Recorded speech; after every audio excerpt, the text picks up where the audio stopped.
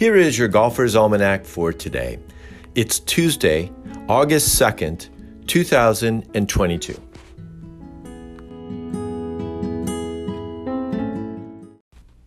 Today is the birthday of Faye Crocker, born in Montevideo, Uruguay in 1914. To say she comes from a golfing family is an understatement. Her father was a 27-time national champion in Uruguay, and her mother 6 times won the national title, as well as being a competitive tennis player. Faye won the Uruguay national title 20 times and then the Argentinian Open 14 times.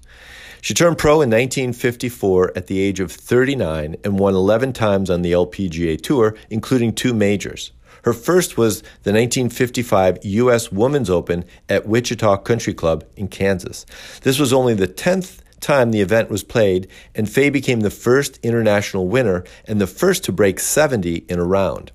In 1960, she won the Title Holders Championship at Augusta Country Club by 7 strokes.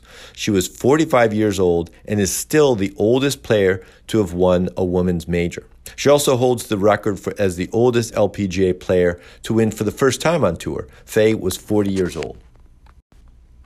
On this day in 1912, John McDermott defended his U.S. Open title 2 strokes better than Tom McNamara at the Country Club of Buffalo.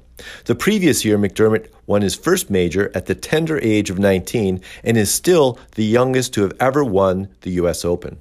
The golf course was renamed Grover Cleveland Golf Course in 1926 when the Country Club of Buffalo moved to a new location.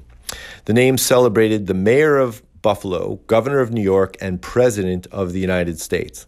Perhaps more interesting, though, when the U.S. Open was held there in 1912, the 10th hole was 606 yards and was played as a par 6. In 1986 on this day, at Prairie Dunes Country Club, the Great Britain and Ireland team beat the U.S. team to win the Curtis Cup. This was the first time a visiting team won on American soil since the event started back in 1932. And in 2009, at the Women's British Open at Royal Lytham and St. Anne's on this day, Catriona Matthew won her only major, 3 strokes better than Kerry Webb. Matthew was the first Scottish golfer to win the Women's British Open, and she'd given birth to her second child less than 3 months before the tournament.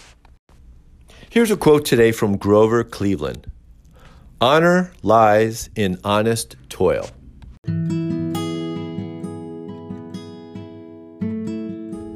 That's it for today in golf history.